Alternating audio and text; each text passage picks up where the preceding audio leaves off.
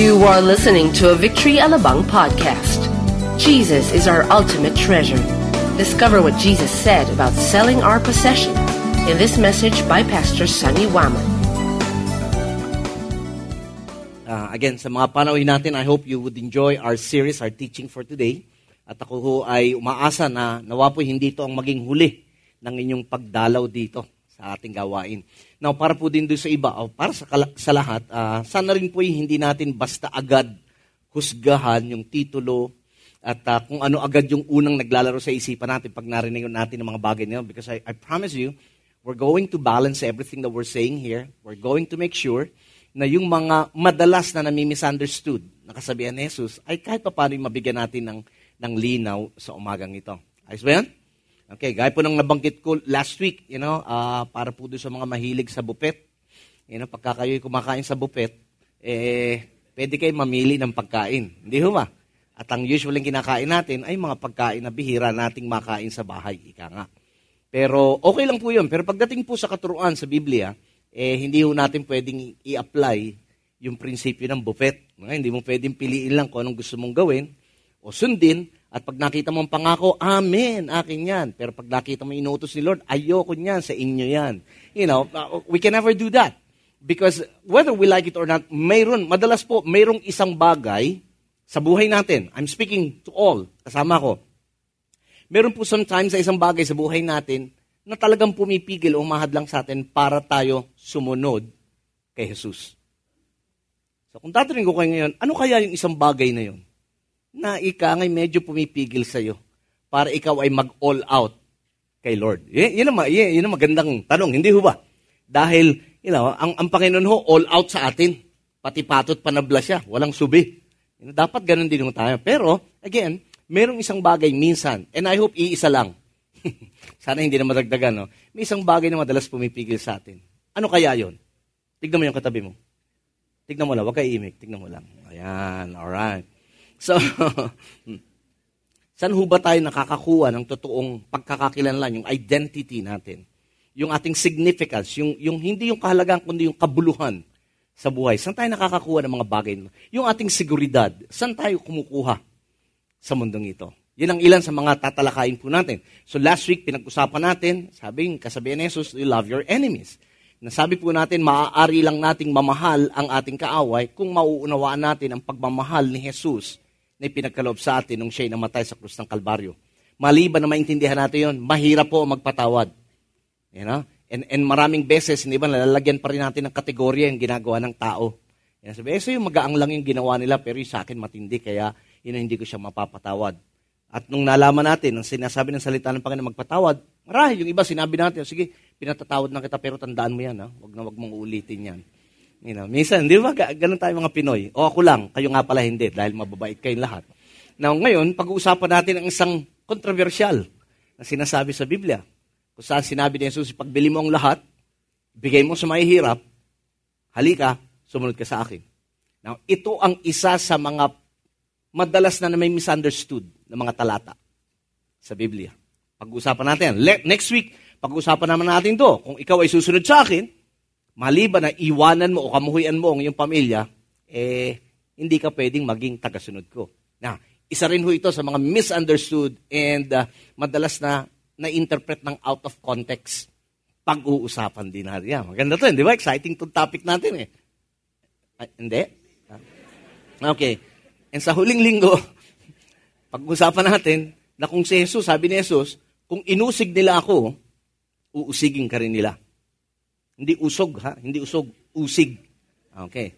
Dahil alam kong wala na sa inyong nauusog.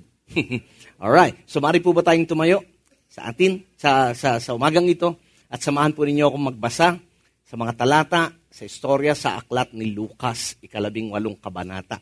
Basahin natin malakas, sabay-sabay po tayo. Simulan natin. A certain ruler asked him, "Good teacher, what must I do to inherit eternal life?" "Why do you call me good?" Jesus answered, "No one is good except God alone. You know the commandments. Do not commit adultery, do not murder, do not steal, do not give false testimony, honor your father and mother. All this I have kept since I was a boy," he said. And when Jesus heard this, he said to him, "You still lack one thing. Sell everything you have, give to the poor, and you will have treasure in heaven. Then come and follow me." When he heard this, he became very sad because he was a man of great wealth. Jesus looked at him and said, "How hard it is for the rich to enter the kingdom of God. Indeed, it is easier for a camel to go through the eye of a needle than for a rich man to enter the kingdom of God." Those who heard this asked, "Who then can be saved?" And Jesus replied, "What is impossible with man is possible with God." Manalangin po tayo. Salamat po, O Diyos. Muli, ang iyong salita ang magliliwanag sa aming isipan. Ang dalangin ko po, Banal na Espiritu, tulungan niyo po kami na maisa-isang tabi ang mga preconceived ideas that we already have sa aming isipan. Hayaan mo po, Panginoon, na ang inyong salita na siyang katotohanan ng patuloy na magpalaya sa amin. Dalangin ko rin po ang pagpapakumbaba sa aming bahagi na matanggap namin ang sinasabi ng iyong salita, higit pa sa aming nararanasan, higit pa sa sinasabi ng ibang tao. Banal na Espiritu, ikaw po ang mag-illuminate ng aming isipan. Ikaw po ang aming maging tagapagturo sa umagang ito. Ito ang aming dalangin sa pangalan ni Jesus. Amen. Amen. Upo na po tayo. Now, kung naalala po ninyo last week, sabi natin na ang apat na gospel, Matthew, Mark, Luke, and John, ay isinulat po, bagamat nandun sila, sa iisang senaryo, pero iba-ibang anggulo ang tinitignan nila. Ang aklat ni Mateo, sinulat po ito na ang kanyang isipan, ang kanyang tagapakinig o tagapagbasa ay mga Hudyo. Kaya sinimulan ninyo yung genealogy of Jesus mula ng Old Testament hanggang New Testament at mapupunan ninyo na iprinisenta ni Matthew ang Panginoong Jesucristo bilang hari dahil sila ay nag-aantay sa isang hari. Ito namang si Lucas, ang pagkakapresenta naman ito ay kakaiba rin. Sapagkat ang nasa isipan ni Lucas, ang kanyang mga tagapakinig o magbabasa nito ay yung mga taong hentil. Ibig sabihin mga hindi Hudyo. Ibig sabihin noon, wala silang pakialam sa kultura ng mga Hudyo. Ang naisip pa alam ni Lucas sa kanila ngayon, sino ang Diyos doon sa level, doon sa isipan ng mga tao na hindi nakakakilala sa Kanya.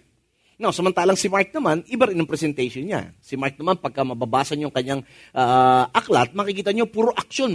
Maging maliliit na detalye ng aksyon, inilalagay niya yon. Kaya masarap pong basahin din ang aklat ni Mark. But anyway, dito po, sa Gospel according to Luke, in-address po, in fact, lahat ng Gospel, no, in-address ni Jesus ang issue tungkol sa pera. You always hear us say that. In-address niya ang issue ng pera, higit pa sa anumang paksa, kahit pagsamasamahin. Mas in-address niya ang pera, mas maraming beses in-address niya ang tungkol sa pera, kaysa doon sa paksa tungkol sa langit, sa impyerno, maging tungkol sa kaligtasan. Bakit? Dahil mahalaga na tumama ang pananaw natin tungkol sa pera. Now, dapat nating naalalahanin na dito sa sharing itong pinag-uusapan natin ay ang pagiging Panginoon ni Jesus. Bini-breakdown lang natin into specific areas ng life natin. Kunyari, last week, kung tunay na si Jesus ang ating Panginoon, dapat matuto tayo or marunong tayo magpatawad sa ating mga kaaway. So ngayon naman, pag titignan naman natin, ano ba ang relasyon ng pananaw ng isang tao sa pananalapi at sa pagiging Panginoon ni Jesucristo? Narito ba po kayo? Okay, naglalay tayo ng foundation dito. And so, magandang maintindihan din natin, gaya ng tinuro ni Jesus, na ang pera po ay maaaring kumontrol sa buhay ng isang tao. Whether we like it or not, maraming beses, ang pera ho nagdidikta kung paano tayo gumagawa ng desisyon. Tama ho ba? Tama ba? Okay? So maraming beses. Siyempre, pag may pera, madali magdesisyon. Pag walang pera, puro desisyon lang. Okay? Tama ba? Okay. Now, dahil ang pera ay maaaring maging Diyos-Diyosan. Kaya nga sinabi sa Mateo, you cannot serve God and money. So, dapat maging maingat tayo. Totoo, nais ang Panginoon na ikaw ay pagpalain. Totoo, mahalaga ang pera. Totoo, kailangan natin ng pera. At hindi totoo na ang pera ay masama. Ang pag-ibig sa pananalapi ang nagpapasama dito.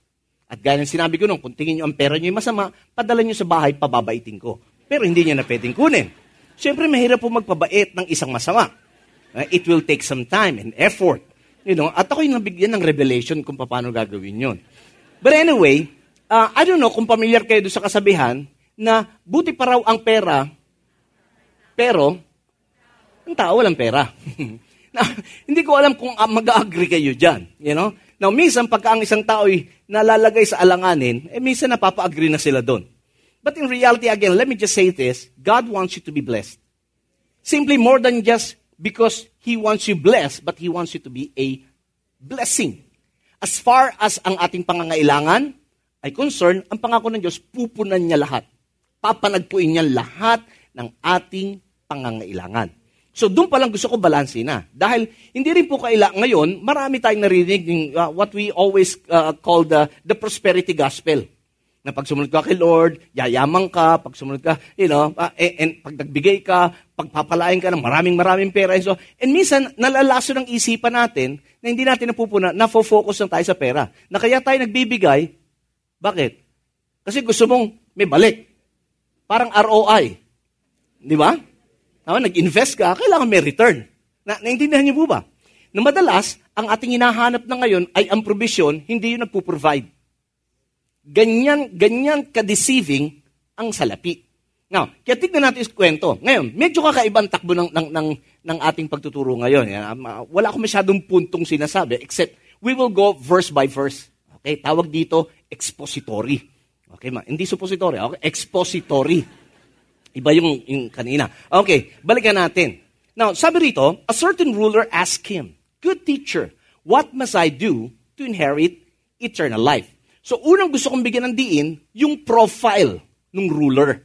Okay? Isang tagapanguna. He's a leader. Now, when we talk, may iba't ibang portfolio itong ruler na ito. Yun muna ang gusto kong ano. Sabi rito, there was a certain ruler. Now, ang kanyang professional and social portfolio, so to speak, sa buhay niya, number one, marahil siya po ay bahagi, membro siya ng Sanhedrin. Alam niyo, Sanhedrin ay isang maimpluwensyang political party nung panahon nila. Malaki ang nagagawa. Alam niyo, during their time, pagka ikaw ay religious leader, malaki yung impluwensya mo sa politika. Bagay, hindi naman masyado nalalayo ngayon. Hindi ho ba? But still, ganun pa rin, ang sinasabi po rito, probably he's also an official of a local synagogue. Parang isang simbahan, official siya doon. Yun ang katayuan na ito. So, socially, medyo kakaiba. Bukod sa ganun katayo niya, sabi rito, mayaman siya. Sobrang yaman. Okay? Ilan sa inyo gusto maging sobrang yaman? Kunti lang. Yung iba, ayaw maging sobrang yaman, gusto sobrang yabang. Yung iba Hindi ba? Wala na nga, nagyayabang pa. But anyway, he's affluent, matindi ang impluensya nito, malaki, meron itong say sa kanya. Ibig sabihin, everything is going good for him. Para bang tipong, pag nakita mo siya, kaiinggitan mo siya, parang tipong sasabihin, buti pa siya. Hindi ba? Buti pa siya, hindi naman siya born again, pero mayaman. Buti pa siya, laging bago ang appliances. Hindi ba? Tama ho ba? Hindi? No, bukod doon, hindi lang yung professional and social portfolio niya, meron din siyang religious or moral portfolio. Ano po ang sabi rito? Siya actually sumusunod sa mga pinag-uutos sa batas, lalo na pag may kinalaman sa relasyon sa tao. Pero makikita niyo mamaya, anong pinagkaiba rito? He has everything in his life, so to speak, but he was deceived. Siya ay nalin lang. He has everything, pero meron pa rin siyang hinahanap na hindi niya matagpuan sa alinmang bagay. He was empty. He was desperate, so to speak, because sabi, if you're going to read in the book of Mark, chapter 10, siya ay tumakbo at lumuhod sa harapan ni Jesus. Same story. But again, Mark is a man of action. Kaya doon, siya ay tumakbo at lumuhod sa harapan ni Jesus. So he's really seeking for something. He know what he has, pero ang problema niya, parang something is missing. Have you ever experienced that? Marahil meron ko na lahat, pero in your heart, parang may emptiness. Parang merong vacuum. Parang may puwang doon na, pilit mong hinahanap sa tao, pumasok na sa relasyon sa tao, bumili ka ng kung ano, pero hindi niya mapunan yung emptiness na yon. Naintindihan niyo po ba yung sinasabi ko? Yun yung taong ito. And then, the next thing, sabi rito, good teacher, what must I do to inherit eternal life? So in short, aside from following yung mga unang ipinag-uutos dito, makikita rin natin dito, gusto niya, meron siyang desire na malaman ano pa ang dapat kong gawin para maging tama ako sa harapan ng Diyos. Napakaganda po ng kanyang adhikain. Napakaganda ng kanyang hangarin. Gusto niya talagang mapalapit sa Diyos. Gusto niya makapiling ng Diyos. In short, kung sa panahon natin, gusto niyang maligtas. Malinaw ho ba yun? Again, picture niyo lahat. He has everything, influence, money, material things, name it. Nasa kanya na lahat. Yet, there's emptiness in his heart. And that is a truth sa buhay ng isang tao. You see, nothing can fill the emptiness in a person's heart even if maghanap siya sa ibang bagay. Because there's always this one thing that only God can fill up. Amen. Alright. Now, tumuloy tayo. Next na talata. Sinagot siya. So, ang tanong, good teacher, tinawag siya. At sabi ni Jesus, bakit mo ko tinawag ng mabuting guro? Ganda nung tanong. Alam niyo si Lord, talino no? Ibang klase siya Now, bakit ho tinanong ni Jesus? Dahil ito yun Gusto niya ipakita dun sa ruler na yon kung ano yung naglalaro sa kanyang isipan.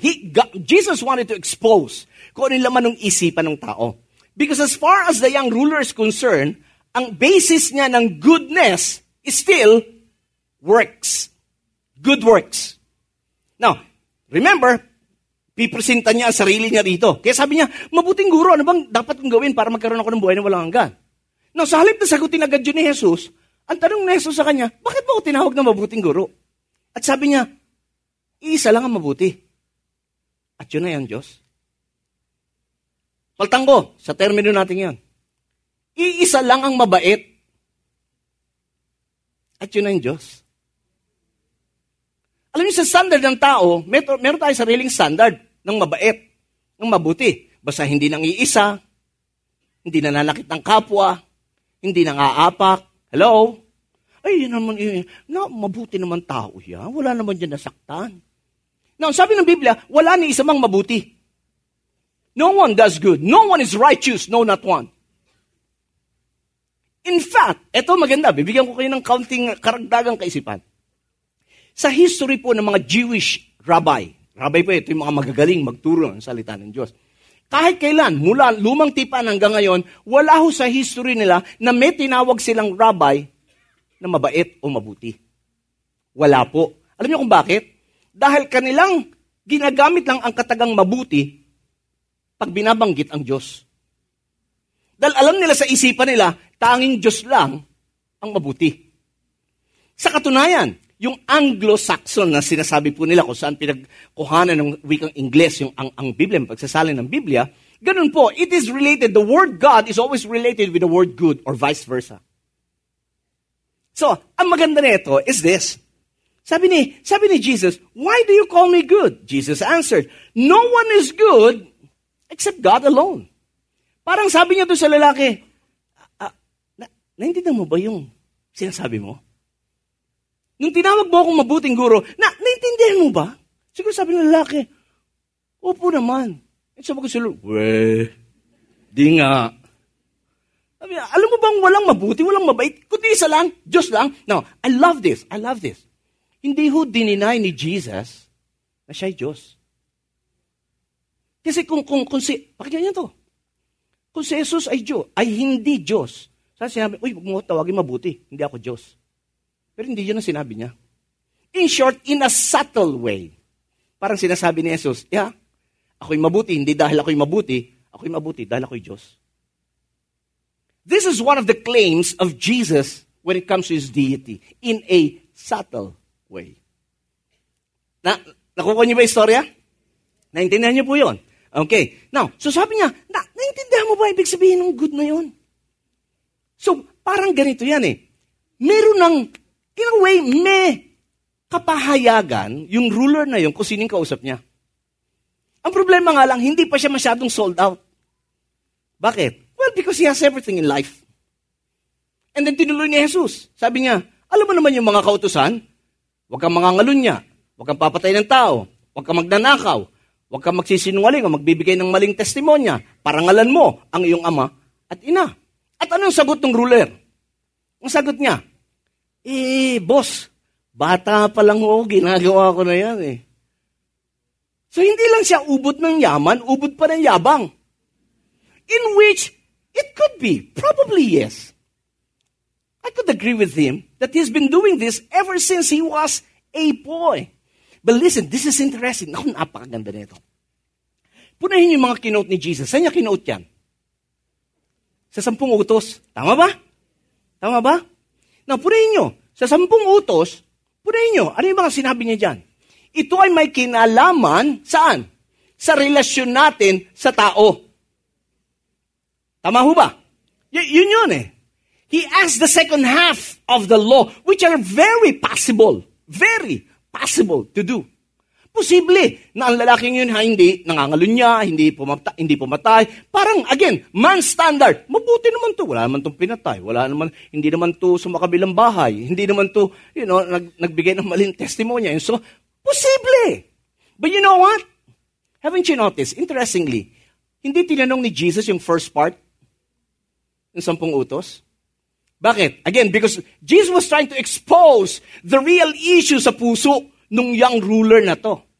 Maaring pumasa siya doon sa mga panlabas na madalas na nakikitang commandments, but he failed to do or to obey, actually, 2. One is the 10th commandment. Ano yung 10 utos? Kung talagang mabuti kayong Katoliko. Come on. Ano yung 10? Ano yung 10? You shall not? Okay. So, ibig sabihin nun, maliban na lang na F-snipes ka na, you shall not covet. Okay. Never mind. Ibig sabihin nito, now, manay ang question yung ganito. Pastor, wala naman siyang kinovet eh. You shall not covet your neighbor's wife, your neighbor's possession, and so on. So, wag mong pagnasaan ang pag-aari ng iba. Tingnan mo katabi mo, sabihin mo, wag mong pagnasaan. Sabihin mo, wag mong pagnasaan ang pag-aari ng iba. In short, pag may nagmamay-ari na, bitawan mo na. Asa pa you. Naintindihan niyo po ba? Okay. Now, pero ito, maring ang tanong nyo, Pastor, wala naman siyang pinagnasaan na pag-aari ng iba. Okay, tama. Maring wala siyang pinagnasaan. Pero yung salitang covet ay hinango sa salitang Hebreo na hindi lang nangangahulugan ng pagnasaan mo yung pag-aari ng iba. Kundi ito'y may kinalaman din sa pagiging sakim. Greed. Na hindi mo mabitawan kung ano man yung hawak mo. Naunawaan niyo po ba? Yun eh. Alam niyo noon, nagkamali ako, narinig niyo yung katagang poverty mentality? Noon, ang akala ko, ang poverty mentality ay yung kapag ikaw ay nagpunta sa hotel, pag uwi mo, dalhin mo yung tissue, dalhin mo yung suklay, yung panglinis ng tenga. Ay, sobra na yung tuwalya. Grabe. Matindi yun, Matindi yun, tuwal. Yung pang malaki, May logo pa, matindi. But, mali ako. Yun ang akala ko when we talk about poverty mentality. Na kung nasa hotel, ay naku, mahal to, tissue, ang lambot pa naman nito, yung tissue ko ay parang sandpaper, ito na lang gagawin. Ang akala ko, noon, ang poverty mentality, yung pagka kinumbida ka sa kainan, may plastic ang dala. At sabihin mo, alam mo, Mari, si Junior, hindi nakasama kasi gumagawa ng assignment. Pero alam mo, paborito to ni Junior. Noon nakakala ko ang poverty mentality, pag may libreng inumin, kunyari may libreng kape, pakape, libre, ang dala mo, jug. Kasi yung pamilya mo hindi pa nagkakape. Ganun ang idea ko ng mentality, ng poverty mentality. And in a way, part of it, it's true. That is a poverty mentality. Hello? But I also discovered another side of the poverty mentality. Alam niyo ba maraming mayayaman ang may poverty mentality? Bakit? Ayaw bitawan yung kayamanan. Akin to, pinaghirapan ko to. Kahihingi. Hello? It may not be money. It could be anything that we're having a hard time releasing.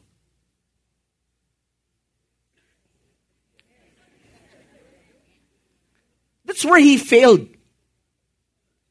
Secondly, purihin yun doon. Purihin nyo, wala doon yung ika-10. Tama? Andun yung ikapito, ikalima, andun yung ikawalo, wala ikasampu. And also, he failed the first part. The first part. And what's the first part? Ito, let me submit to you. Oh, okay. Ano uli ang unang dalawang utos? Okay. Number 1, hindi magkakaroon ng ibang Diyos maliban sa akin. Pangalawa, yung tinuro sa atin, inakagis na natin.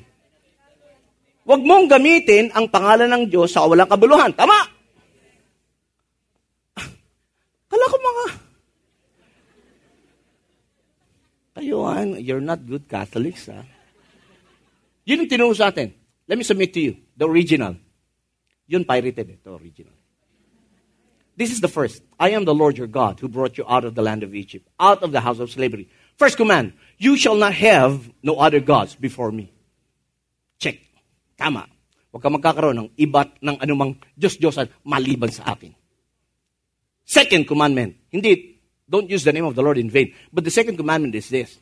You shall not make for yourself any carved image of any likeness of anything that is in heaven above, or that is on earth beneath, or that is in water under the earth. That's the second.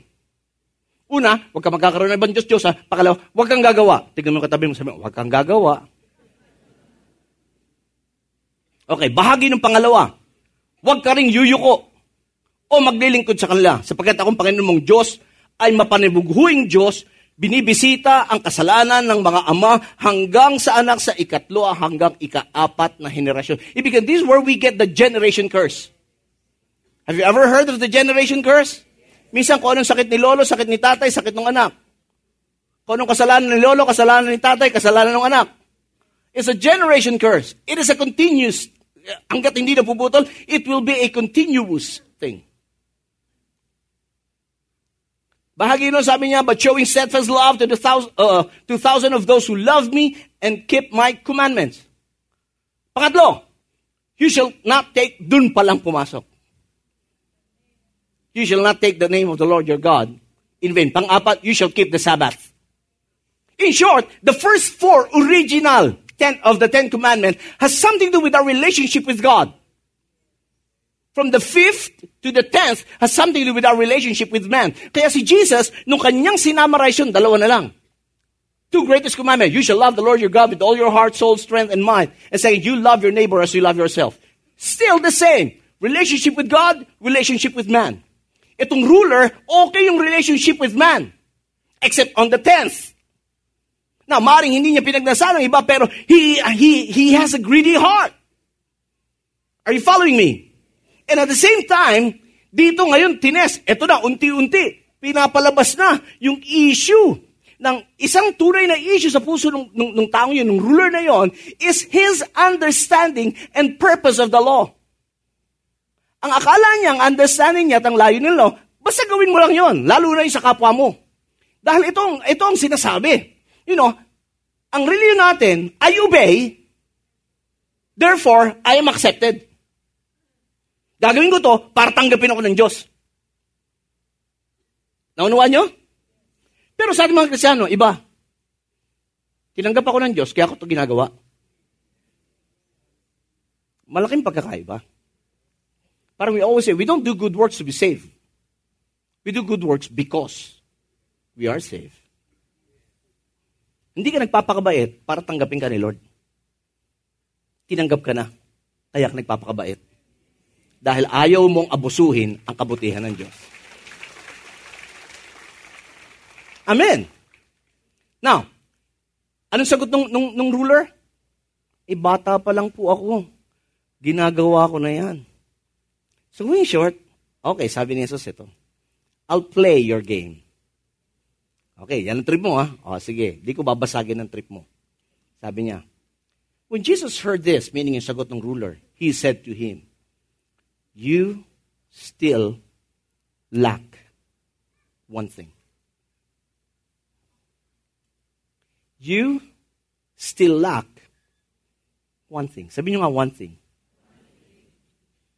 Ano yung one thing na yun sa buhay ng mayaman? Benta mo lahat ng arere mo.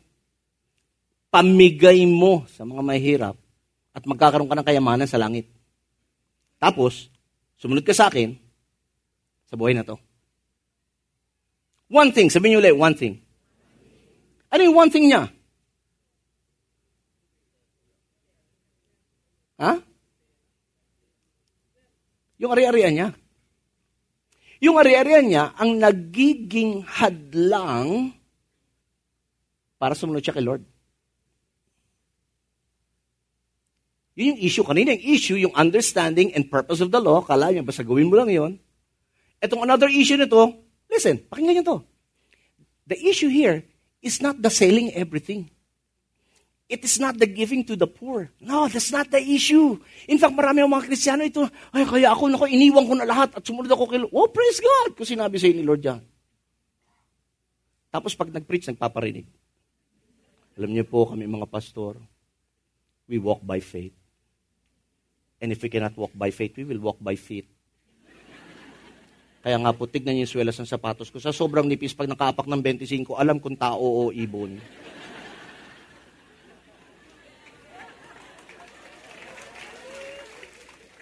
In fact, maraming tao nagagalit pag may mga lingkod ng Diyos na nabe-bless. Bakit ka nabe-bless, pastor? Hindi ba dapat naghihirap ka? Naunawan niyo po ba? I mean, could you imagine kung yung wax na nilalagay ko ngayon, padidilaan ko lang yung buhok ko sa kalabaw? Tapos magtuturo ako, gusto ni Lord pagpalain ka. Tapos makikita niyo, puro sorsin yung... I mean, let's have a balanced view of this. Nulit ko, hindi against ang Diyos na ikaw ay pagpalain. Hindi po. Actually, this verse is one of the most misunderstood verses in the Bible. Anong issue? It's not the selling. Kasi, kung ikaw yung mayaman, ha? Parang kayo, hindi ba mayaman kayo eh? Kunyari bigla sabi siya, ibenta mo na lahat yan, bigay mo sa mahirap, sumunod ka sa akin. Kayo gagawin niyo yun eh. Alam ko gagawin niyo yun. Alam niyo, hindi katulad ng mga ibang Kristiyano. Tithes nga lang, hirap na hirap pa. Ayan naman, ayan. 10% pa lang yun, ha? Kaya doon sa ibang church, pag tithes and offering, punuan CR eh. Hindi ko narinig eh, sa CR ako eh. Buti lang, hindi kayo ganon. Hindi ba, sa totoo lang, in the natural. Pinaghirapan mo, pinagtrabahuhan mo, tapos papabenta. Sana kung binenta sa'yo, hindi! Ipapamigay pa rin eh. Alam niyo yun, yung parang yung pera dumaan lang. Alam niyo, naintindihan niyo yun? Ha? Yung pera dumaan lang. Naranasan niyo na ba yun? Yung pagdaan na ganun, paghawak mo, wala na. Naintindihan niyo ako? Again, parang pay envelope. Envelope na lang, walang pay. O sabi ng mga ibang pastor, pagka nagmi-minister sa labas, puro honor, walang arium. Sabi, may honorarium. Iba, puro honor, walang arium. But getting aside, naintindihan niyo ibig sabihin. So, nag-struggle. Struggle nga ni ining ruler. Kadamong pera. Tapos gabenta lang. Tapos bigay pa sa mahirap. Ay, sus, Ginoo. Ay.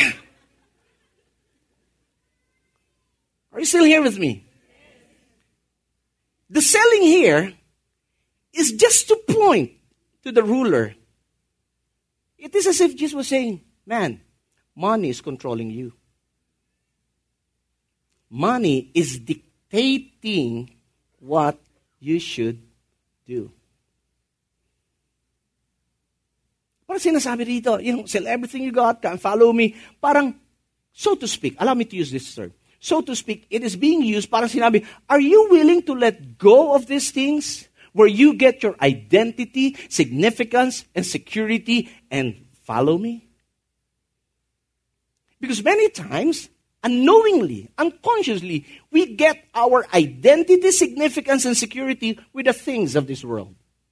Identity. Kailangan tapos ka. Pag di ka tapos, wala ka rin dito sinabi. Hello? Naintindihan niyo ba? Identity, kailangan nakadikit ka sa mga big time. Para big time ka rin kahit feeling lang. Significance, kabuluhan. Saan tayo kumukuha ng kabuluhan? Maraming bagay tayong pinagkukuhanan ng tingin natin magbibigay ng kabuluhan sa buhay natin. Minsan, sub-sub na ang ulo mo sa trabaho. Overtime dito. Now, hindi ko sinasabi mo ka magtrabaho. Pero balanse uli. Sabi, 6 na araw magtrabaho ka, isang araw magpahinga ka naman. Ay, hindi, pastor, kasi kailangan ng pamilya ko. Mas kakailangan ng pamilya mo pag na-hospital ka. Wala silang pambayad. Naintindihan niyo po ba? Seguridad. Maraming beses kumukuha tayo ng seguridad sa mga bagay ng mundong ito. Kayamanan. Yung posisyon natin sa opisina. Now, praise God kung tayo na po-promote. Pero haven't you noticed, hindi mo naisip, kung magsara yung opisina, saka kukuha ng seguridad. Kung malugi business mo, asa na seguridad mo? Naalala niyo yung story ni Job? Pag-uwi sa bahay, basahin niyo lang. No? Pag binasa niyo yung Job, yung chapter 1, verses 1 to 3, basahin niyo ang ganda niyon. Ang ganda po nun. Kasi doon una present, sino si Job? Pangalawa, sinabi, anong meron si Job? Pangatlo, sinabi, ano ang posisyon ni Job doon sa kanila? Sino si Job? Sabi nga noon, ito may takot sa Diyos and everything. Ayaw niya ng kasamaan. And then, anong meron siya? Marami siyang anak, marami siyang ari-arian. Anong posisyon niya? He is the richest man in the East. Now listen, I want you to show this, to see this. Tignan si Job, saan nakalagay ang tiwala niya? Doon sa tatlo. Doon sa una. Na siya may takot sa Diyos. He shuns evil. Kaya nung nawala yung 2 and 3, hindi siya natinag. Bakit? Hanggat di nawawala yung pinagmumula ng lahat na ito, secured pa rin ako. Amen. Naranasan niyo na ba minsan kung ano yung pinangahawakan niyo, biglang nawawala? How do we react? How do we respond? It's the same thing. Sell everything. Give to the poor. And then come. Follow me. Alam niyo, parang Matthew 4:19. Alam niyo Matthew 4:19, nung tinawag ni Jesus yung mga unang disipulo niya? Sina Pedro, Peter, James, John. Diba, sabi niya, nangingisda sila. Come, follow me and I'll make you fishers. Same principle, same idea. Come, follow me. And the Bible says, immediately they left everything and followed Jesus. It's the same. Same thing. So, naintindihan ko na ibig sabihin ng sell? Now, if ever, ngayon, sabihin sa'yo ni Lord, benta mo lahat, pamigay mo, go! Obey God! But don't take this out of context at sasabihin mo iba, ay naku, kailangan kung lingkod ka ng Diyos, mahirap ka, because mas mahirap, mas malapit sa Diyos. Oh, have you heard of that before? There was this great religious person who said, to be poor is to be nearer to God. And then there was a controversial after that. Kasi yung mga media people na nag-interview sa kanya, nung sinabi niya, to be poor is to be nearer to God, nasan sila nung in-interview? Nasa palasyo niya. At-discover, mismong faucet, gripo, yari sa ginto. Asan yung to be poor? Hello? In fact, no, nothing personal with this, but trust me, maraming ang mahirap, malayo ang puso sa Diyos eh. Bakit? Nagagalit sa Diyos, ba't sila mahirap? Kaya anong ginagawa? Yung hindi dapat gawin. Hindi na nga mahirap ka, malapit ka sa Diyos. Pwedeng kahit mayaman ka, malapit ka pa rin sa Diyos. Pwede yun. Parang kayo. Ayaw nyo mag-amen, bahala kayo, tinuturuan. Nagpo-prophesy na nga sa inyo eh. Parang sinasabi ng ruler, Lord, suko ako sa iyo. Gagawin ko lahat ng mabuti sa tao. Surrender ako sa iyo, Lord. Talaga, I give my life to you. But please, Lord, my wallet, do not pakialamize that. I mean, Lord, you know, that is sweat and tears. Are you hearing me? Now, how did the ruler react? When he heard this, he became what? Not just sad.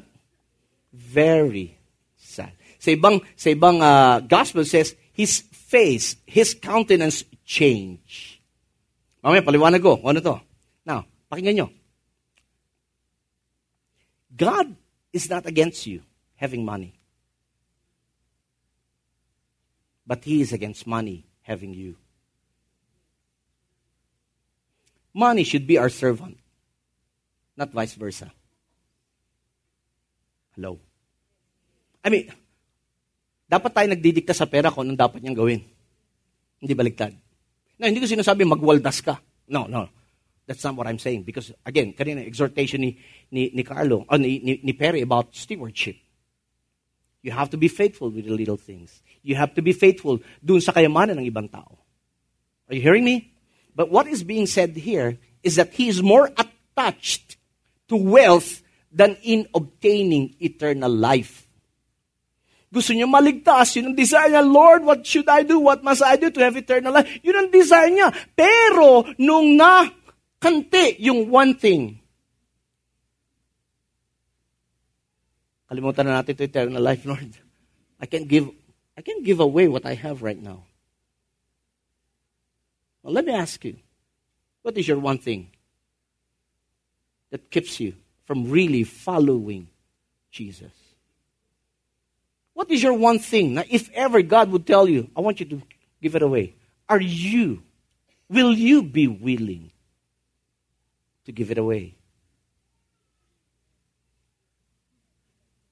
Esep. Now, the word very sad, it's more than just nalungkot. Hindi. Alam niyo yung very sad na ito, it's a Greek phrase nang ibig sabihin, it's a pain of body and mind.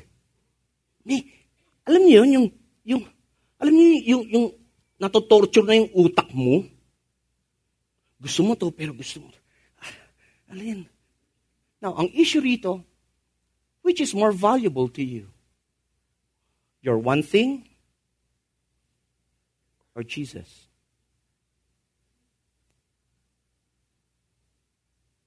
Hello? Ibig sabihin ng very sad, he was overcame with sorrow, even to the point of death. Parang ganun pagka pinakawalan ko ito, mamamatay ako. Di ba? Minsan may ganun tayo. Meron kang hindi mapakawala na pagka nawala, parang tapos na. Ayoko nang mabuhay sa mundong ito. Buti pang wakasan ko na ang lahat. Hello? Alam niyo, itong very sad na to, it's the same feeling that Jesus had when he was in the Garden of Gethsemane. Nung siya'y pagpawisan na, lumabas ang dugo, pumutok yung kanyang mga capillaries, at lumabas ang dugo, he was in deep sorrow. Kaya nang pray niya, Father, if it is possible, let this cup pass away from me. Now, bakit nag-struggle si Jesus? Ano yung talagang struggle ni Jesus? Dahil ba ayaw niyang masakta yung physical katawan niya? Hindi yun.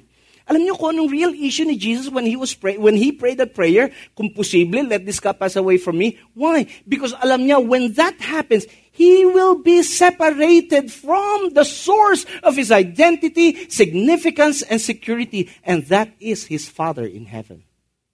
That's why when he was nailed, he said, Father, why have you forsaken me? Why? Because the sins of the whole world is upon his shoulders. Yun. Ayaw niya, hindi niya mapakawalan yung tatay niya.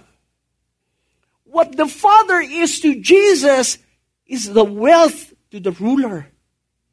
Yung ruler, ganun din, ayaw niyang pakawalan.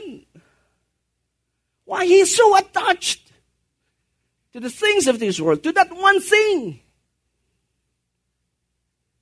And when he went away, because he was very sad, because ano sabi?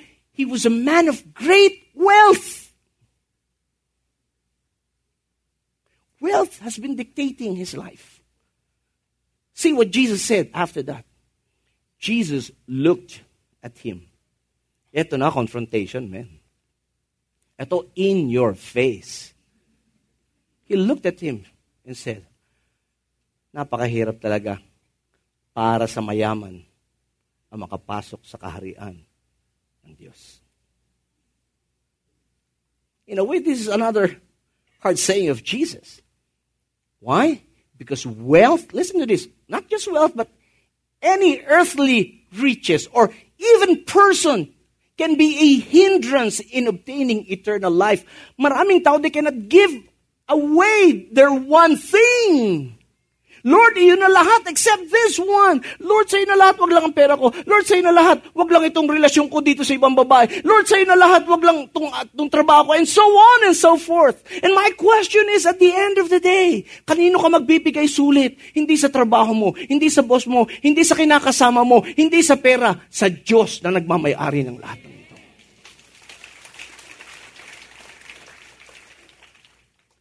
How hard it is for the rich.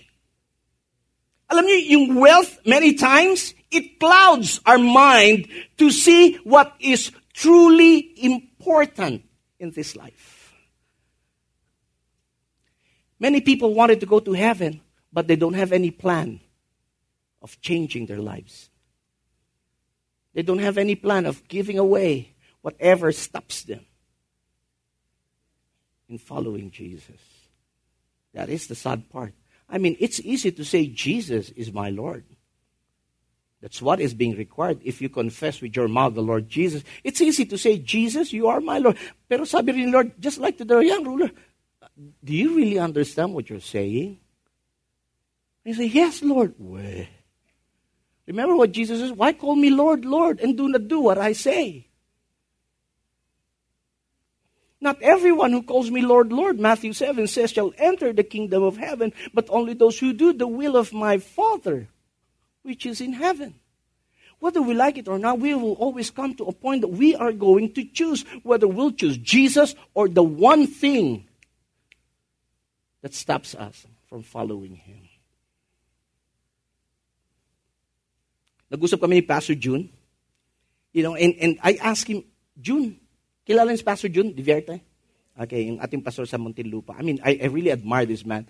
You know how he handles the Word of God. No, he's our homeboy apologist and theologian.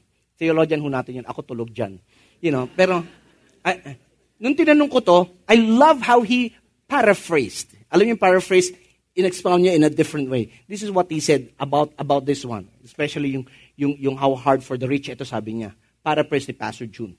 Sabi niya, how hard it is for a person who is so busy and focused on the affairs, events, and business of this world that accumulates money to enter the kingdom of God. Yan ang sabi niya. Pag ang ating isipan ay abala palagi, paano ko kikita, paano ko yayaman, paano ko makukuha to, sabi niya, it will be hard for that person to really enter the kingdom of God. Wow. I love that. That's why in verse 25 says, indeed, mas mainam pa, mas madali pa sa kamelyo na pumasok. Alam niyo yung Ivan needle? Okay, di ba yung karayom? Okay, it's easy for a camel to go through the eye of a needle than for a rich man to enter the kingdom of God. Now, dito, maraming what do you call this? Maraming explanation sila rito. Meron sinasabi sa Israel daw, merong isang lugar doon na bato, na parang passageway na makitid, na pag may dala kang kamelyo, hindi makakadaan doon, kailangan lumuhod yung kamelyo, tanggalin yung marami. But literally, this is literal. Yung Greek word ng needle, ng eye, literal, karayom. Now, it talks about, listen, it simply shows the impossibility of entering into God's kingdom while holding on to the one thing. Now, remember, kilala niyo si Zacchaeus. The same, mayaman din eh. But when he had an encounter with Jesus, ano sabi ni Zach? Lord, I'm willing to give half, even half of what I have. Give it to the poor. He's willing to give away just to have Jesus. But this ruler, sorry, Lord, I'd stick with my wealth. See you, next problem. Amen. Why? Because that's his source of identity, significance, and security. Pumalag yung mga disipulo. Lord, if that's the case, then who can be saved? Remember, even si Peter sabi niya, Lord, iniwan na namin lahat, no? Hello? Remember that part of the story? Where is it? Sabi ni Peter, kasi if any one of you wants to come and follow me, let him deny himself, blah, blah, blah. Sabi ni Peter, Lord, iniwan na namin lahat. Ano yung sagot sa kanya ni Jesus? Walang sino man ang nag-iwan ng lahat para sa kapakanan ng kaharian ng Diyos at ng aking salita, ang hindi tumanggap pabalik ng 100 ulit ng lahat ng kanyang ibinigay. Wow! Did you hear that? Misa, Lord, ang dami ko nang binigay sa iyo, ha? Tara, bilangan tayo. Kung sino mas marami. Alam niyo, minsan, or madalas, parang si Lord ang may utang na loob. Pag may ginagawa tayo, binibigay sa Kanya. O Lord, nag-tights ako. Papanalunin mo ko sa sabong mamaya. Hello! Minsan ay sinasabihan namin, yung mga nag-exhort dito, pag nag-exhort kayo sa giving, huwag kayo magbigay ng pangakong i-bless sila ni Lord. Bakit? Pag hindi agad dumating yung blessing, ay sabi ko na nga, sinungaling to mga to, pera ko lang ang gusto na ito eh. If that's your thinking, iyon na. Suck it to your bugs. Are you hearing me? And Jesus answered, what is impossible with man is possible to God. They were dumbfounded. Lord, sino maliligtas? Now, akala natin yung mga disipulo ni Jesus, mahirap. No way. Alam niyo si Pedro, akala niyo mahirap, mangingisda. Man, fishing magnate yan. May mga bangka yan. Big time yan. Hello, si Lucas, doktor yan ano?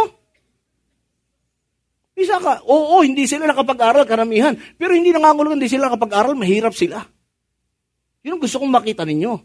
Dahil madalas ang isipan natin, lahat ng mga tagasunod, yung disipulo ni Jesus may hirap. Hindi lahat, men. Hindi porkit mangingisda, ang iniisda lang yan, sardinas. Hindi, no? Big time yan. Malalaki bangka yan. They were dumbfounded. Why? Listen. Because they thought that wealth is a sign of God's blessing. Dahil maraming pera, I am favored by God. Doesn't follow. Maraming mga taong walang takot sa Diyos, ang mayaman. Hello? Huwag natin gawing basehan ang mga ari-arian, ang salapi at kayamanan na may approval tayo ni Lord. It doesn't follow. In fact, maraming beses, ito pa ang hadlang para tayo tunay na sumunod kay Lord.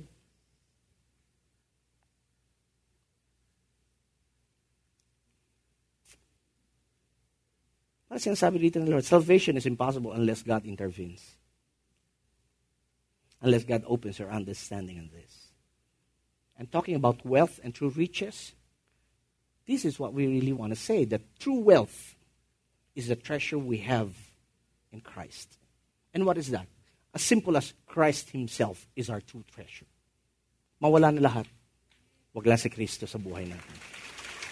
Amen. So what is your one thing that stops you from following Jesus?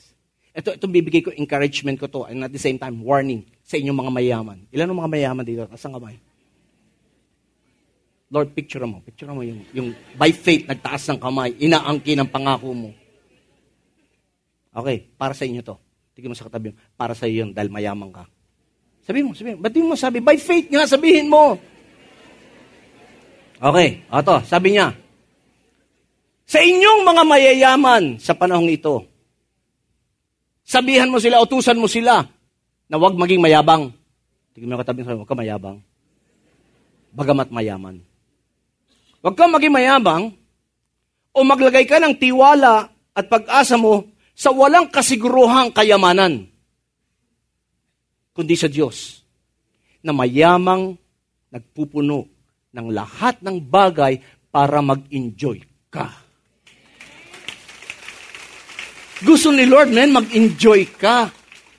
Hindi kasalanan kumain sa restaurant na mamahaling kahit paminsan-minsan. Hindi kasalanan yun, men. Hindi kasalanan na magkaroon ka rin ng desire na magkaroon sariling bahay at lote. Hindi kasalanan yun. Hindi kasalanan na magkaroon ka ng desire sa mga magagandang bagay. Pero sabi niya, huwag mong ilagay doon ang tiwala at pag-asa mo. Bakit? Nawawala yan. Kung ilagay mo sa Diyos, mawala na lahat, si Lord di nawawala. Amen. At ito pa, ano pa sabi? Na ikaw ay gumawa ng mabuti. Ano pa? At maging mayaman saan? Sa mabuting gawa. Yun ang pinakamatinding kayamanan. Yung mabuting gawa. Pero of course, syempre, maganda yung mayaman ka na sa mabuting gawa, mayaman ka pa sa pera. Maganda yun. Tama ba? Pero hindi tayo nakafocus sa pera. And to be generous and ready to share. Naku, marami sana akong testimony. Kaya lang, wala lang oras. Pagka kunento ko to, sasama ko ng 11 o'clock service dito. Okay. Thus storing up treasure for themselves as a good foundation for the future so that they may take hold of that which is truly life. And always remember what Paul said about Jesus. For you know the grace of God, or the grace of our Lord Jesus Christ, that though He was rich, He owns everything. He lives in heaven. Ginto ang karsada. Perlas ang gate. Ang mga alikabok doon, mga mamahaling hiyas. Iniwan niya yun. Nagpunta rito sa mundong ito. Naging anak ng isang karpintero. namuhay ng ordinaryong buhay. He left heaven, though he was rich, yet for our sake, he became poor. Why? So that in his poverty, you might become rich. At ang pinakamatindi, let me just have you this thinking. What are you desiring right now? Good thing that you desire. Does it look impossible? It may be. But listen to this, and I'll end with this. Kung naibigay ng Ama ang kanyang bugtong na anak, gaano pa kaya yung mga hinihingi mo? Amen. Yan sabi dyan. How will He not also with Him graciously give us what? All things. Now, of course, this all things has to be qualified. Now, let me just end with this. Now I understand why Jesus said, sell everything you have, give to the poor, and follow me. Now I understand why. Why? Because He doesn't want to take His place. He doesn't want anything to take His place in our heart. Now I understand why Jesus said, go, sell, give to the poor. Why?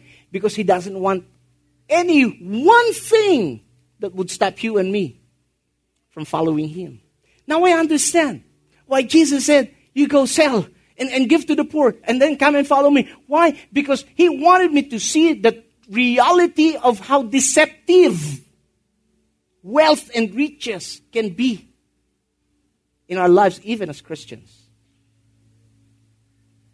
Some people say, I wish Jesus didn't say that. But let me just end with this. I'm glad Jesus said that. You know why? Because He is more interested with me than everything that I have in this life. Amen. Come on, give the Lord praise for you. We hope you were inspired by that message. Listen to more podcasts from our website at www.victoryalabang.org and in the Victory Alabang app. Thank you and stay connected.